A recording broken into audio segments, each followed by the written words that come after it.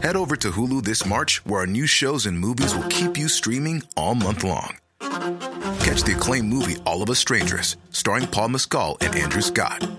Stream the new Hulu original limited series We Were the Lucky Ones with Joey King and Logan Lerman. And don't forget about Grey's Anatomy. Every Grey's episode ever is now streaming on Hulu. So, what are you waiting for? Go stream something new on Hulu. This is an entertainment podcast, and the research we do may come from semi-unreliable sources. Welcome to Research Rebuttal Podcast. It's the podcast where two stubborn friends prove each other wrong. Each week, one of us will be the researcher, and one of us will be the guesser. I'm Rachel Teichman, and this is Paige Dempster. Hi! And today, we're going to discuss airplane food and rabbit combat. I'll be your researcher today, and Paige will be the guesser. Let's get rebutted. Hey, Paige. Hi. How's it going? Okay, it's been a weird day. I agree. You know, Trump has coronavirus on the day that we are recording this. Chris Christie has it. I don't like to wish ill on anybody, but I will say that this is ironic. I mean, also completely expected at this point. Yes, I'm honestly surprised he didn't get it sooner. Honestly. But anyway, I have a question for you. Do you? What is it? What's the deal with airplane food? Isn't it what's the deal with airline food? What's the deal with airline food? I don't know. What is the deal with airline food? What's the deal with airline food? Airplane food? I don't care. That's what I want to know. What's the deal with airline food? Well, okay, so that is your first question for me, basically. That's both a question and the theme. Okay, so to my knowledge, this is like a comedy bit by, I'm going to take a wild guess and say it kind of sounds like a Jerry Seinfeld thing. I don't know if I'm right on that, but I think that's what it is. And it's just Jerry Seinfeld being Jerry Seinfeld, he who has not the best jokes in the world, but is somehow a comedian. That sounds like a lot of people I know. Oh, God. If you're listening to this, maybe it's about you, maybe it's not. Don't say that. You'll lose viewership. It's interesting you bring up Jerry Seinfeld, because when I was doing research for this, I saw the title of an article that was something along the lines of, did Jerry Seinfeld actually say what's the deal with airline food? So I don't know if he ever actually made that joke, or if somebody making fun of him made that joke. If there's an article about it, I want to say he did. I didn't click it, so... Oh, why? Because that's not the focus. Like, whether or not Jerry Seinfeld actually said, what's the deal with airline food? That's not really the purpose of this episode. This episode is like literally dealing with what the deal is with airline food. All right, fair enough. Yeah. So, okay. So to you, the deal with airline food is that it's a potential Jerry Seinfeld bit. But are you aware of like the stereotype of airline food being just terrible? Yeah, I've only flown on a plane once, and I will say the food I had on said flight was not good. So I am aware. Didn't you only have the snacks, though? The snacks were pretty subpar, I'm going to be honest. Because I was on that flight with you. Oh, yeah. And they seemed like pretty standard snacks to me. I was not impressed. Yeah. And like, if you think that's bad, like, so you've never had an actual airplane meal, and I gotta tell you, you're not missing much. I'm still curious, though. Yeah, it's worth it to be curious. Like, the next time you're on an airline, like, airplanes don't even really do meal service that much anymore because they're cutting costs. So, like, in my experience, the only time you get a complimentary meal is if you're literally flying internationally. Okay, so if it's like JFK to like LAX, they're not really gonna give you a meal. Not necessarily. And like, I don't know. The reason I didn't like the snacks that much is one, they were like kind of snacks. Two, they only give you like 1 ounce bags, which is not enough, especially for me. I wanted to take like 3 of the bags, but they would only let me have 1. Well, yeah, but at the time we were flying JetBlue, so the way that they work is they give you your first snack, but then a perk of JetBlue is you can ask for as many more as you want. You just have to you have to take them like one at a time or whatever. That's really what it comes down to. Okay, see, I didn't know that, and also like 20 minutes into the flight, I no longer wanted to be there. So take your Dramamine, kids. True. So you answered my first question is, have you ever had airplane food? But why do you think it's so bad? And do you think it actually is as bad as people say it is? If so many people are saying that, then that has to say something. And I can imagine it being bad because I can only assume that preparing a whole meal on a tiny little metal tube of a kitchen probably isn't going to go that well. That all makes sense. So that leads us to the next question. How is the food made and or handled?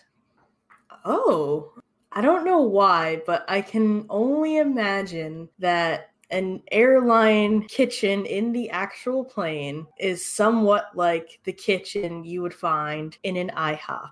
Okay, so what you're saying is you think that like airplane meals are all cooked on board. I feel like that's... Hang on a minute. Summarizing. Hang on a minute. Now you have me thinking this is not true. Well, no. I just wanted to know if I just wanted to know if that's what you were saying, if that's what you were concluding to. Now I think they are partially started off of the airplane, and then they are partially made on the airplane. It's a half and half, and that's why they're so bad. But what's the process?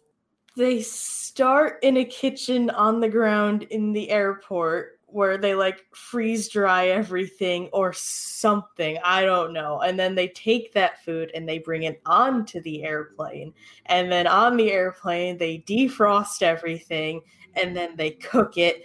And that's why it's so crummy, because it's freeze dried and flavorless.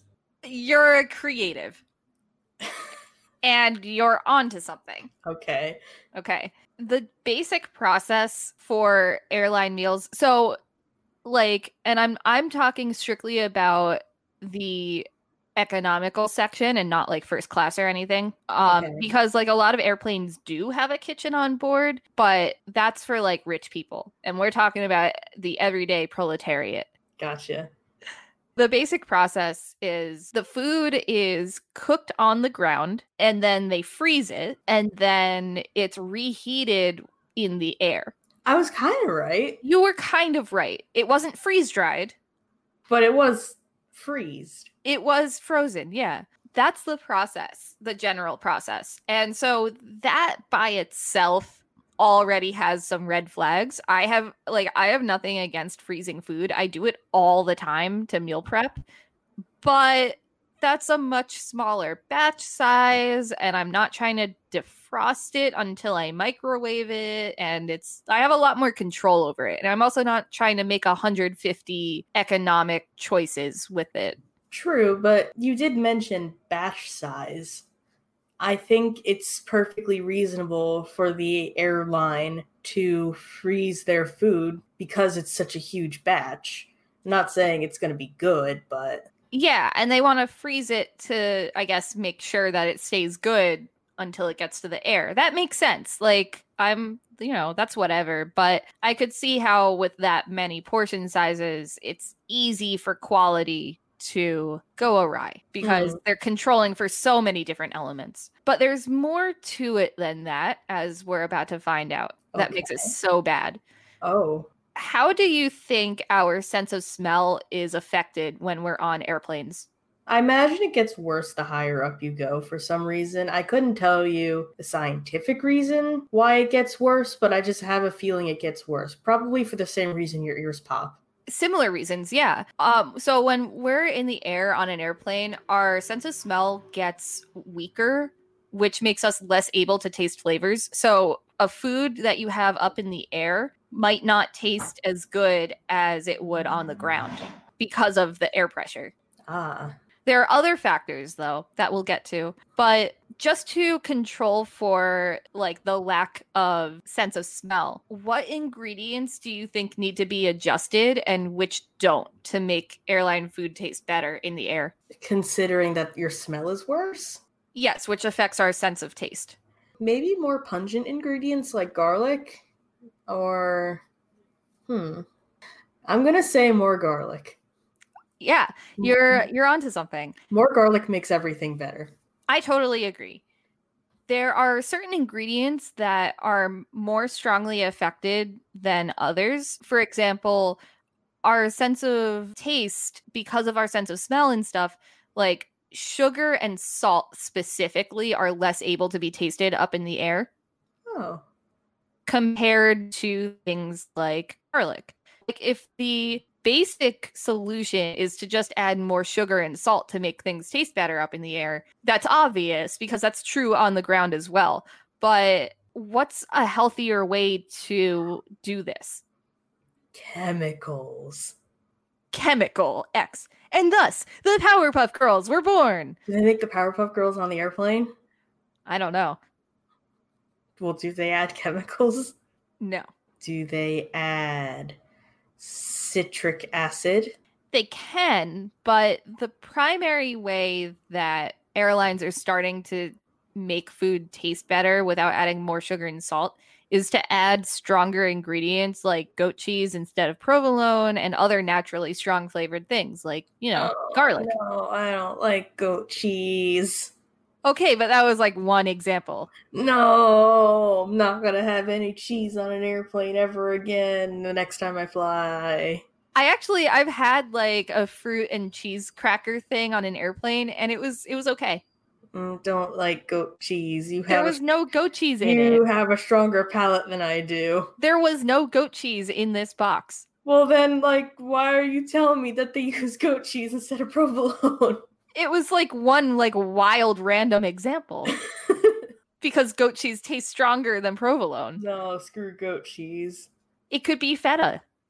Okay, I'm alright with feta. Yeah, alright, they use feta instead of provolone. Thank you. Baby want provolone. Baby is Italian. Give baby provolone now. Leave the meatball at the door, please. What taste do you think isn't as affected? So if we aren't able to taste sugar and salt as well, what's a flavor that we can still taste pretty well? Bitter and spicy. Umami. Ooh. Which is why flavors like tomato are more popular on airplanes. I did not know that. Yeah, and then you were right about the garlic. So other things that aren't as affected are spices such as cinnamon, ginger, garlic, and chili. Italians rise up. We're going to the skies. Well, it's actually the Germans who started using these spices in place of sugar and salt. Ooh, Germany. True or false? White noise decreases the sense of taste. I feel like because you asked me that, true. It is true. Aha. They did a study where they took the front half of an Airbus, and an Airbus is a type of airplane, very popular type of airplane. Oh, okay. So they took the front half of an Airbus and they put it in a room and controlled for air pressure, like how they would have it pressurized up in the sky, and the noise that the engine would make. They basically simulated it to make it feel like participants really were up in the air. And so they did this study and they found that the white noise decreases sense of taste. Interesting. It is interesting how our hearing and sense taste are connected. Yeah, I wouldn't expect that to be a thing. Yeah. What else on airplanes affects sense of smell and taste? Well, we said white noise and air pressure. Mm-hmm. Turbulence? No, that's not right. It can't be right. Not with that look that you gave me. And also your one and only airplane experience was like the most turbulent flight of any flight. it was like none of us have ever experienced anything like that. You just got very unlucky. Oh, great. Yeah, that is not a normal what happened on that flight. Well, what else happens in an airplane? What else happens in an airplane? On this episode of Research Rebuttal Podcast, we're going to find out what else happens on an airplane. Well, like what other outside factors could be occurring while you're in a plane other than a change in pressure and white noise and turbulence? Yeah. What is it? Well, are you ready to get rebutted? No. No, give me a fighting chance. Okay. The kid kicks the back of your seat, which ruins your airtime, mealtime experience. Okay. The pilot interrupts your meal to tell you that you are descending, which is something I don't want to interrupt me. When you take your meal into the airplane bathroom, and then while you're eating, your elbow accidentally hits the automatic flush, and then your food and your intestines are sucked out of the plane. What else? And oxygen or something. I don't know. I love your creativity. Thank you. So, like you said, the air pressure and the white noise, but also cold air and the dryness of that cold air. Is that a thing you have to account for on planes? Yeah, because cold air dries out your food and makes it cold, of course. And because of like the dryness and the coldness, your taste buds get muted. Interesting. Along with the air pressure. We mentioned one before, but what's the current solution to overcoming these issues? I don't remember what the one was before. That's fine. Just take a random guess. Oh, God. There's a few answers here. You have to reduce the white noise somehow. Regulate the air pressure in the cabin more. And add heating and a humidifier, perhaps. And those are solutions, but they're not solutions that are currently being used. Well, I think they should be being used. In addition to using more umami ingredients, one of the biggest secrets is to use sauce. Ooh, Gordon Ramsay. Yes. So Gordon Ramsay actually worked in like the airline industry for 10 years. Did he actually? According to one of my sources, which will be boy. linked in the show notes. And he hates airline food. I mean, of course. Yeah. And so the purpose of sauce is like just dousing everything in it is to keep your food not only from drying out, but to also keep it from getting cold because liquid stays warmer for longer. And so it keeps your food hot. Give that chicken a saucy blanket. Yes, a saucy blanket. Cool. But what if I don't like sauce? Of any type? Of any type. I don't like tomato sauce. What if I am literally my dad and I just don't like any sauce whatsoever on anything? Then you gotta either bring your own food on board or order a different snack, you know? Are you allowed to bring food on board to airplanes? Yes. Oh. Yeah. You can buy something on the ground in the airport and bring it on board. You can actually, you have to be careful with this, but you can bring your own food. I don't really do that other than like a bag of gummy bears or something, but you can get away with it, but they might confiscate it. It just kind of depends. I'll let my dad know. He probably knows. This is true. He has gone on probably 20 more flights than I have. He just really doesn't like most food in general, unless it's potato-based and deep fried. That's true. But yeah, sauce is it's a big solution. And there's also been a beer that has been specially brewed to taste good on airplanes. Oh, what's it called? I don't know. You have to come prepared to these things. So I think that's it on the topic of what's the deal with airplane food? Airline food. And now a word from our sponsors. What's the deal with airline food? You get on your airplane, you're just trying to travel somewhere fun, and they come around with these hot plates of terrible food. What's the deal, man? Well, now we have a solution. Your own personal Jerry Seinfeld. You bring your Jerry Seinfeld on board, and he comes packed full of snacks. Reach into your Jerry's coat, out comes a bag of pretzels. Reach into his cargo shorts, you'll have a 4-course meal. And finally, reach into his front shirt pocket, and you'll have your own personal tent of pressurization to make it more like you're on the ground so your food tastes good. As a bonus, he'll even throw in your own personal "What's the deal with airline food?" Order today only. Hey, Paige. Hi. Did you get your own personal Jerry Seinfeld? I did, but he's a little dry. Well, you gotta sauce him up a little bit more. I personally really like him as my favorite travel companion product. What sauce would you recommend on your Jerry Seinfeld? Well, I really think he likes to carry around a little ketchup packet full of Alfredo in his butt pocket. Oh, I'll have to check there later. Yeah. You know who would love to chew through a packet of Alfredo? Bun! Exactly, Bun. Our Bun. So if you're just finding this out now, co-hosts Paige and Rachel have a rabbit together. Her name is Bun and she's adorable. Her given name is Cheddar Crackers, but we just call her Bun Bun. And she's the most amazing thing that has ever happened. Honestly. And she loves to chew. She does. I have lost many a phone charger to her. I think between the two of us, between Apple laptop chargers, iPhone chargers, and iPhone earbuds, we have lost several $100s to her. She has a high kill count. Speaking of high kill count, are rabbits capable of combat? I don't know, are they? Let's find out. Okay. First of all, do you think rabbits are capable of combat? Maybe out in the wild. I've never seen our Bun truly engage in combat, but like I've seen her make like aggressive little hops towards.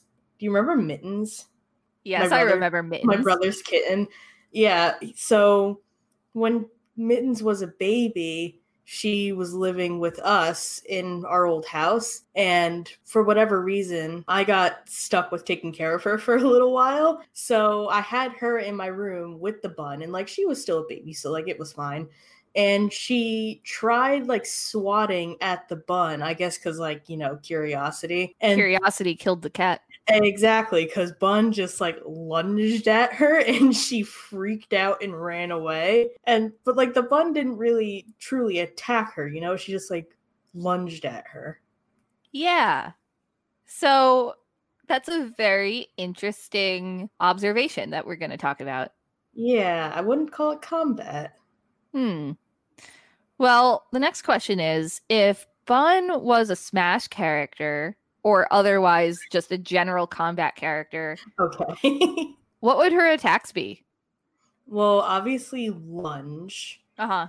I think like the A attack would just be like chew. Okay. Just like, and you press it, the more you press it, like the faster she chews. Yeah. Yeah. Maybe she like pulls a carrot out of the ground and like hits someone with it. Oh yeah, like a Yeah. Minecraft Steve is in Super Smash Bros. By the way, I don't know if you guys talk about it. Talk about it.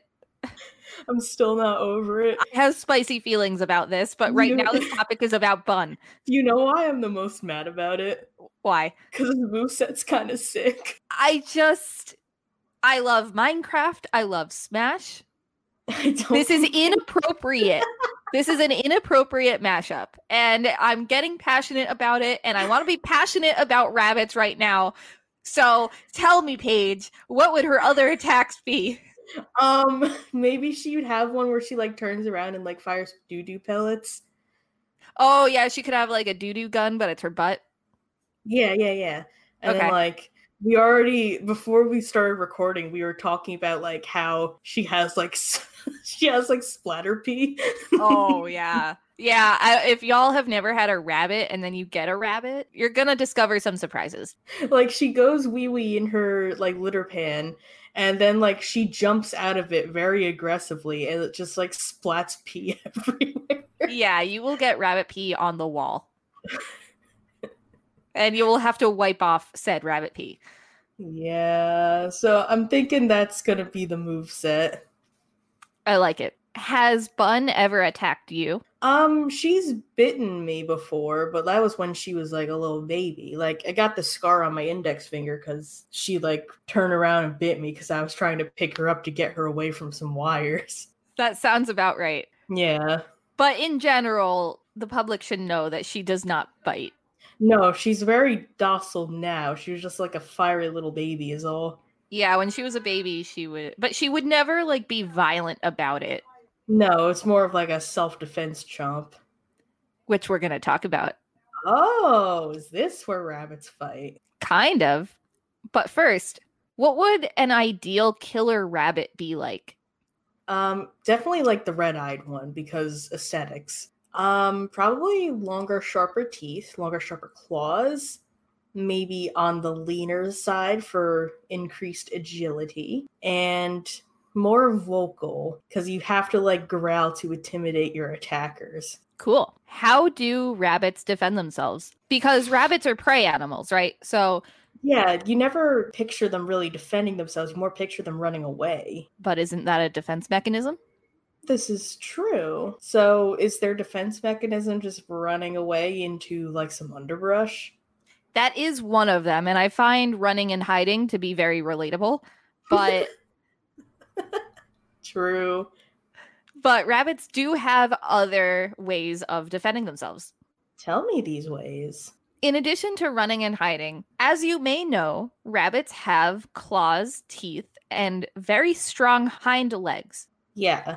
Tell me about their hind legs. Like, what are they there for? What can they do? What's the purpose? They are like little baby kangaroo legs. They're very strong. The claws on the hind legs are like way tougher and thicker than the claws on the front legs. Like the thick pith. Yeah, like the thick with 2 C's pith. Yeah. 2 or 3? 3 C's. Whatever. But they're when like if you're on the receiving end of like one of those kicks, it hurts. Especially like if her claws aren't trimmed or something. It can draw blood, man, and it has drawn blood. Yeah, you're right. Their hind legs are really meant for running, but to defend, they'll thump the predator and then bite if necessary and run off. And like you mentioned, like Bun is very docile now, but wild rabbits are less so. Right, makes sense. Are rabbits territorial? Yes, I think they would be. In what way? I think in the way that if there's another, I want to say this is probably more of a thing with male rabbits than female rabbits, but if there's like Trying to get rebutted. already, Female rabbits are more territorial. Oh, okay. So, well, let me finish my previous thought. If there's a female rabbit encroaching on another female rabbit's territory, I imagine there will be a short brawl of biting and thumping and clawing and whatnot. Because, Yeah. you know, you got to get that male rabbit carrot, if you know what I mean. I know what you mean. Yeah, rabbits will attack unfamiliar rabbits and animals that come into their territory. Ah. In addition to this, what triggers a rabbit to fight? You mean like other than seeing unfamiliar fightable creature in territory? Basically. I imagine like when rabbits are in heat, they're more fighty. Yeah, and also being cornered. Oh yeah, that'll certainly do it. What animals will they attack or not attack? I want to say like groundhogs or something. Probably not a prey animal unless they are cornered. Smaller birds, squirrels, maybe chipmunks. Maybe like something smaller like a garter snake. I don't think a garter snake could eat a whole rabbit. Well, specifically in one of our sources that will be in the show notes, rabbits will attack like small cats, but but only if the cat is attacking them. Okay. However, if a wolf is trying to attack a rabbit won't fight back because they know that it's useless. But like certain small animals, like certain cats, they will try to attack, like to defend themselves. Interesting. Cool. But when rabbits do attack, what is their goal? I imagine just to like throw whatever it is off enough so that they can get away, if it's more of like a predator, or probably just to drive off. Yeah, you're right. When rabbits attack, their goal typically isn't to kill the other animal, it's to get them to leave them alone. In true bun fashion. Yeah, like the rabbit will try to confuse the other animal so the rabbit can escape and wound the animal enough so that they can't keep up the chase and convince the other animal to back off. Sounds about right. Now, I sent you a picture a little while ago. You Do you care to describe it? Well, it is a... Look, I'm sure you think this is a rabbit, but I am dead set on thinking this is a hare because it's got like long front legs, which is characteristic of hare specifically. And he is on his hind legs with like his little front dukes up, and his tail all fluffy, and his ears all perked. His eyes are narrow, and it just says boxing under it. Yeah. Where did you find this? It's actually in one of our links. Really? Okay. Really? So do rabbits box? I think wild rabbits might. Aggressive rabbits will stand on their hind legs and get into basically that boxing position with their front paws to fight off other animals. Fun fact, kangaroos also do that.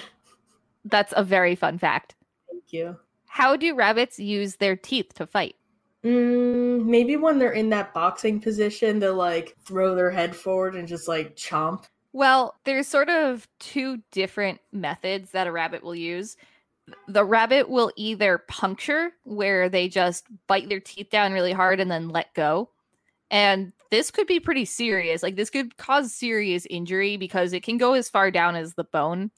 Yikes. The other method is for them to bite and latch on. Oh, God. And this has the potential to cause a lot more damage than just the puncture, because if the rabbit latches on to the animal, then the animal will try to get them off, but because the rabbit is latched on, it only makes the wound worse. Oh boy. Do not make your rabbits mad, people. Do not. When else are rabbits aggressive? During mating season. And? During Easter. What really makes rabbits aggressive is when they try to establish dominance and to protect their young. Oh, okay. Yeah. Now, you're probably pretty familiar with this, but how do rabbits warn people to like back off? They will stomp, they will honk, they will flatten their ears. Their eyes will usually be wide open. Can't think of many other things. It's mostly the stomping and the honking. Yeah, that's pretty common. Same with the ears. They also will lunge. Oh, yeah. And they might get into boxing position. I've never seen like a rabbit actually assume the boxing position. I've seen her stand on her hind legs, but not in like that's more of combat mode. That's more of a like I'm surveying the landscape kind of deal. Yeah, it's really cute. Yeah. Should you take an aggressive rabbit to the vet? Maybe if they're younger, I want to say, and this goes back to like my in heat theory, because like rabbits in heat are kind of low-key a pain in the patootie. Yes. And if your rabbit is young enough to get fixed, you might gotta want to fix them if they're getting that aggressive. That is actually a really good thing in general, like get your pets neutered and spayed. But yeah, so if your rabbit is acting aggressively, but it's like a quick one-off thing and you know that you are the one who provoked them, then no, you don't need to take them to the vet. However, if your rabbit is being aggressive and you can't figure out why and you're not provoking them or anything, it's a good idea to take them to the vet and get them checked out, because one of the really big things that can cause aggression in a house rabbit is illness and pain. Oh, I did not know that. Yeah, so if your rabbit is being like uncharacteristically aggressive, like take them to the vet because they might need medicine. Poor baby. Yeah. And that makes sense because like I think most of us get into a bad mood when we're sick. Yeah, do not touch me when I am sick. Now here's the real question though. Okay. Did rabbits kill off the Neanderthals? What? Did rabbits kill off the Neanderthals? Yeah. I'm gonna say no. I think that, like, humans killed off Neanderthals. Or, like, the proto-human. Well, there is a possibility that rabbits also contributed. Please continue. So the Neanderthals were really good at hunting really large game, Okay. but not smaller animals. Like buns. Right. And there are a few things, including modern humans, that are thought to have killed off the Neanderthals. You're right on that. But another thing is climate change. And then rabbits. Because like the final really big thing that killed off the Neanderthals, or is thought to have killed off the Neanderthals, is famine. Oh. So they couldn't, like, catch the buns. Right. The current thinking is that because they learned how to catch the really big animals, nobody had really trained in catching small animals, which is a very different skill set. Right. And so they just starved because they weren't eating rabbit. So that implies that the larger animals weren't as readily available, though, right? Or something? Yeah. Okay, that makes more sense. Yeah, I think it's definitely a combination of modern humans not knowing how to hunt smaller animals and climate change. But yeah, it would definitely suggest that Something happened. It would suggest that they were not eating rabbits, and that was one of the reasons that they died off. Interesting. Because Okay. rabbits were abundant, but Yeah. the others that they were eating were not. Huh. Okay. I would Yeah. not have ever guessed that. That about does it for this episode of Research Rebuttal Podcast. You can find us on Facebook and Instagram at Research Rebuttal Podcast and on Twitter at Research Rebut. You can email us at researchrebuttalpodcast@gmail.com. Jerry Seinfeld, please sponsor us. Jerry Seinfeld, my boy, tell us what the deal with airline food is. Tell And us did you something we actually say didn't that? know. Did you actually say that? And email us topic suggestions. Go on our social media. Tell us what your deal with airline food is. Tell us why you hate airline food. And tell us about good airline food. And send us pictures of your rabbits if you have any. Yes, please send us all your bunny pictures. And all the sources will be in the show note. Bye. Bye.